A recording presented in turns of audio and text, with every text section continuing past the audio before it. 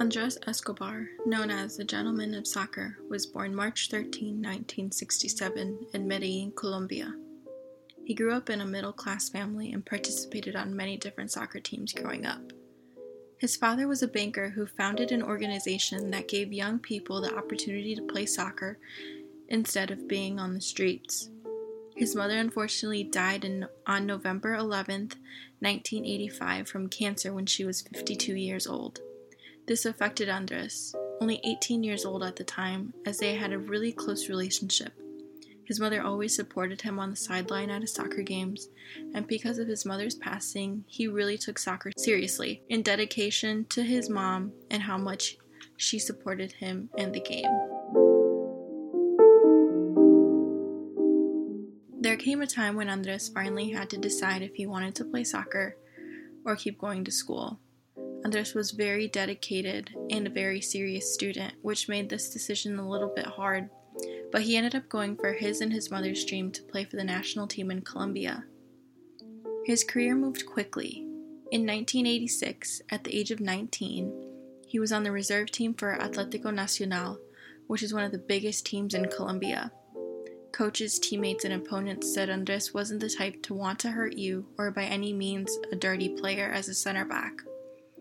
He wasn't fast or much of a showboat, but he was just always at the right place at the right time. He had a calmness about the way he played. After not being able to compete very well internationally for years, Colombia finally had a good team, but people grew suspicious of how this happened and how it came out of nowhere. Coach Maturana, the head coach of Atlético Nacional, saw that drug money in the soccer world as allowing the team to bring the best foreign players, or to keep players from leaving, saying, "We didn't change anything about our culture or the vibe of the team. We were just getting paid more."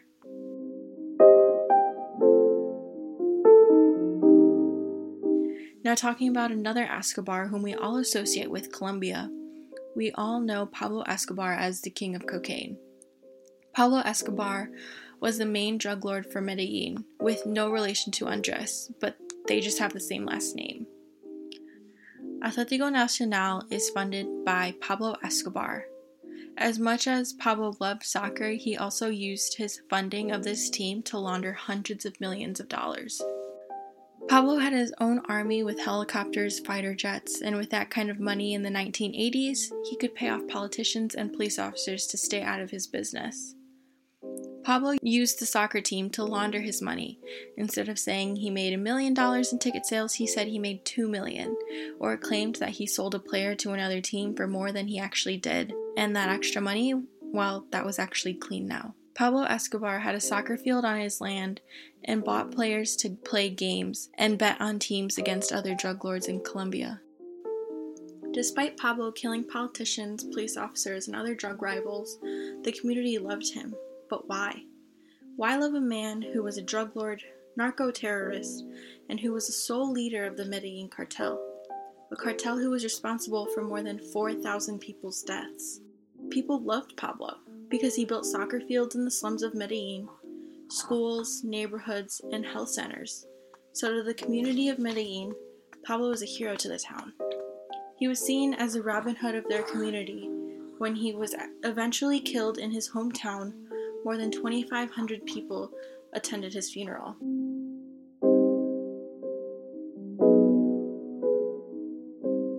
In 1987, Andres got moved up to play with the first team when Coach Francisco Maturana took over as a head coach for the Colombian national team.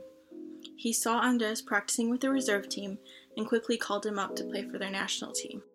And finally, in the start of 1988, he was playing for the team of his dreams at the age of 21. He was playing for the Colombian national team as a captain. On March 30th, 1988, he made his debut for the Colombian national team against Canada. This is also when soccer became a tug of war among the drug lords in Colombia.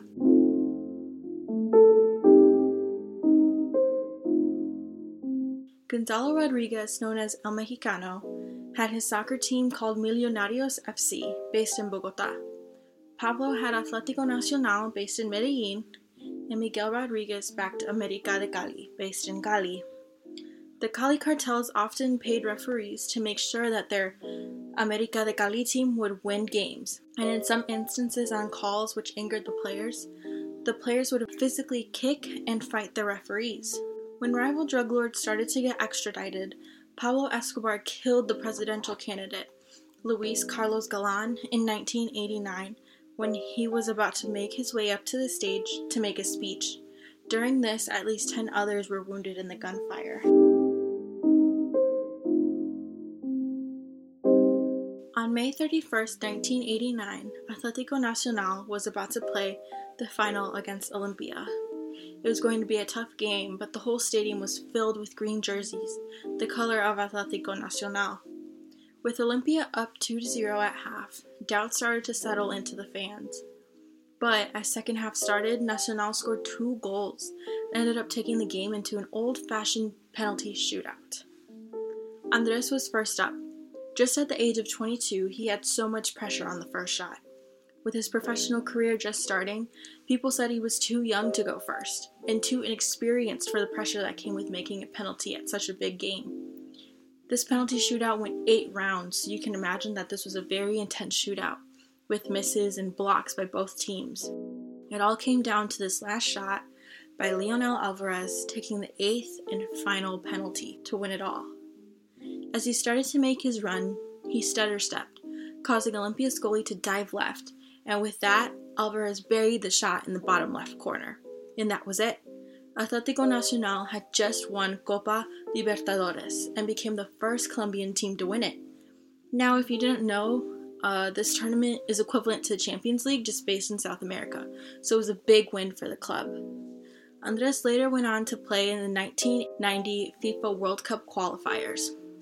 The Colombian national team was the winner of Group 2, but had to play an intercontinental playoff since they had the worst record among the group winners.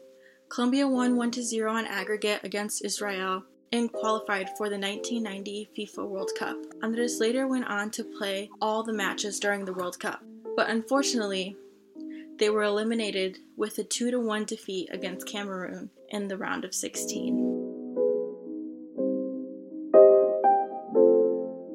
A year later, in 1991, Pablo Escobar turned himself in for a reduced prison sentence, with a promise to stop trafficking drugs.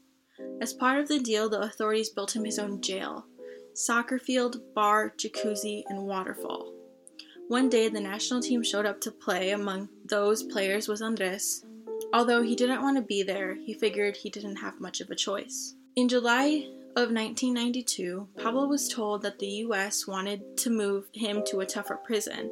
So as we know, this is eventually when he made his escape. And in December of 1993, a year after his prison escape, he was shot dead on the roof when he was evading police capture. After the death of Pablo Escobar, there was no one making the rules or controlling the underworld, holding other bad people accountable for their actions. Every boss is now doing what they want because Pablo, the boss of bosses, was now dead. Medellin had now become the city of internal violence. Every week, hundreds of people were killed on the streets.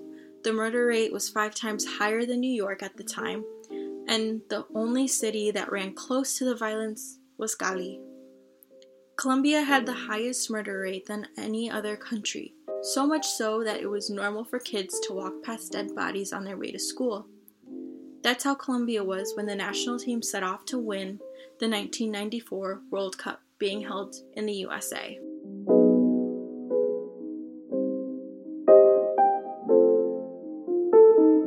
In the World Cup qualifiers, they finished first in their group, above Argentina, Paraguay, and Peru. They only allowed 2 goals against them, finally beating Argentina 5-0 in Buenos Aires, getting a standing ovation from the Argentina fans. In 26 matches leading up to the 1994 World Cup, they only lost 1 against Bolivia. Higuita, the Colombian goalkeeper at the time, went to jail right before the World Cup for being involved in a kidnapping, which hit the Colombian team hard, making them quickly move on to a new keeper at such a pivotal time in the season. Before they set off, it was reported that Andres had been offered a contract to go play for AC Milan. Going into the World Cup, with Andres as their captain, This Colombian national team was called the Golden Generation and among the favorite to win. After losing their first game, Colombia started getting death threats in their hotel rooms. 2 hours before kickoff for their second game, the head coach showed up to the team meeting in tears, saying that if he played Gabriel Gomez, a midfielder, that the player and his family would be killed.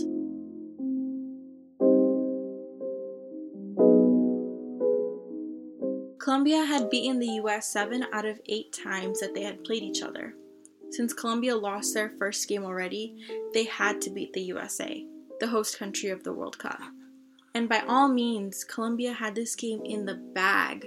In front of 93,000 people, 30 minutes went by, and it was still 0-0. Colombia had missed so many chances. Leading up to the 35th minute on a counterattack, the US midfielder John Harkis crossed it into the penalty area. Andres should have by all means had this cross covered, but with efforts to clear the ball, it accidentally went in, an own goal by the Colombian side, putting the score 0-1 with the USA up. Andres stayed laying on his back for a second, trying to gather his thoughts and really think about what just happened, as the US crowd went wild.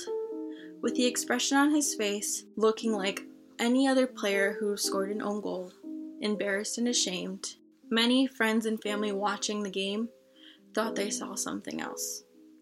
Pain and fear. The team that could once pass the ball without having to look up, a team making filthy combinations up and down the field, had now fallen apart. No movement, no precision, no effort. Just after second half started, in the 55th minute, the USA scored again, and it wasn't until the 89th minute that Colombia finally scored. But it was too late. Colombia lost 2-1. And just like that, the USA had finally won their first World Cup game since the 1950s, with journalists talking about miracles in the headlines. The national team had hopes of possibly changing everyone's attitude back home in Colombia, making them proud of their country instead of being known for their murder rates, cocaine, and my favorite, coffee. They wanted to win the World Cup, and by all accounts were the team to win. But just before the final game against Switzerland, the head coach received another death threat, and rumors started coming out that a new drug cartel in Medellin would give the Colombian team a special welcome. As Andres arrived back in Medellin, he was met with friends and family members trying to lift his spirits. The usual, it was just a game, nothing serious, you didn't mean for it to happen. After the own goal, Andres' nephew told his mom, "Mommy, they're going to kill Andres." And Andres' sister replied, "No, sweetheart. People aren't killed over mistakes. Everyone loves Andres."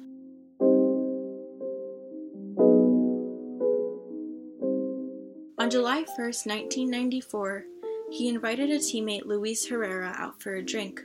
But Luis advised Andres to stay home instead, saying it's not safe.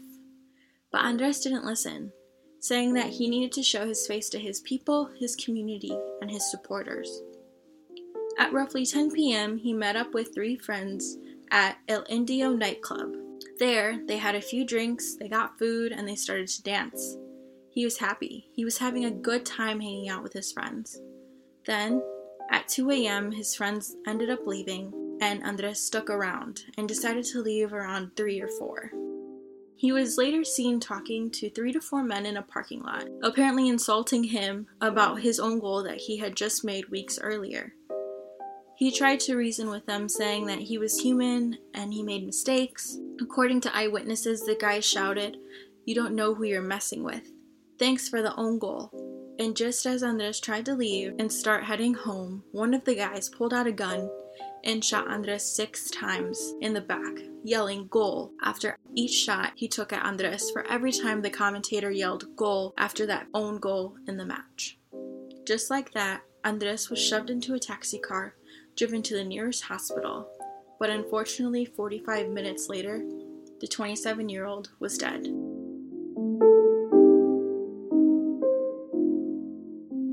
A license plate on the truck that drove off after shooting Andres was quickly found and linked to Santiago and Pedro Galan, members of the new Medellin cartel that was sending death threats to the whole Colombian team.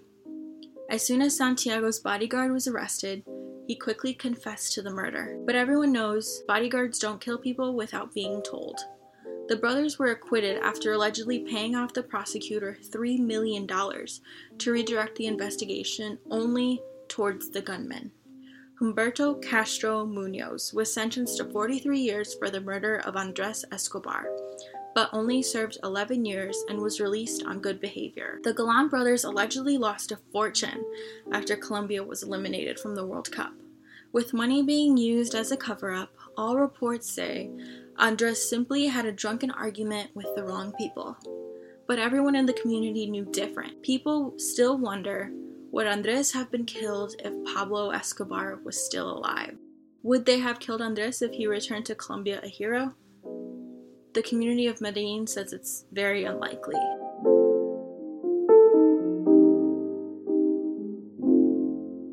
Over 120,000 people attended his funeral, walking a total of 10 miles for the procession. After the death of Andres, every player and coach got their own bodyguard. Fans stopped showing up to the games after realizing that they could never get away from drugs because a player was just killed for an innocent mistake he made that could have happened to anyone. Realizing that this was now their life, Valderrama quit playing soccer along with 2 other players on the national team. In June of 2002, Medellin revealed a statue of Andres Escobar in remembrance of him, and it said that every year, around or on the day of his death, Colombian fans bring flowers and pictures of Andres to the game to show respect. Andres' family claimed that maybe his death was the start of a new Colombia.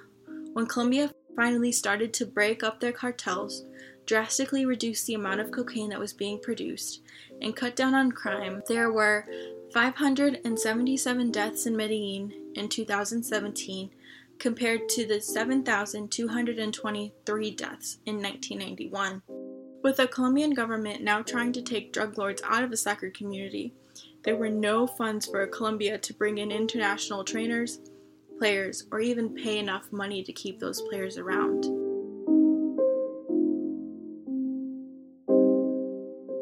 Shortly after returning home from the World Cup in 1994, Andres' friends told him to write a journal entry in the Bogotá's El Tiempo newspaper, which would become very famous for the Colombian community, as well as his family and friends. And this is what he wrote. Life doesn't end here. We have to go on. Life cannot end here. No matter how difficult, we must stand back up. We only have 2 options. Either allow anger to paralyze us and the violence continues, or we overcome and try our best to help others. It's our choice. Let us please maintain respect. My warmest regards to everyone. It's been the most amazing and rare experience. We will see each other again soon, because life does not end here.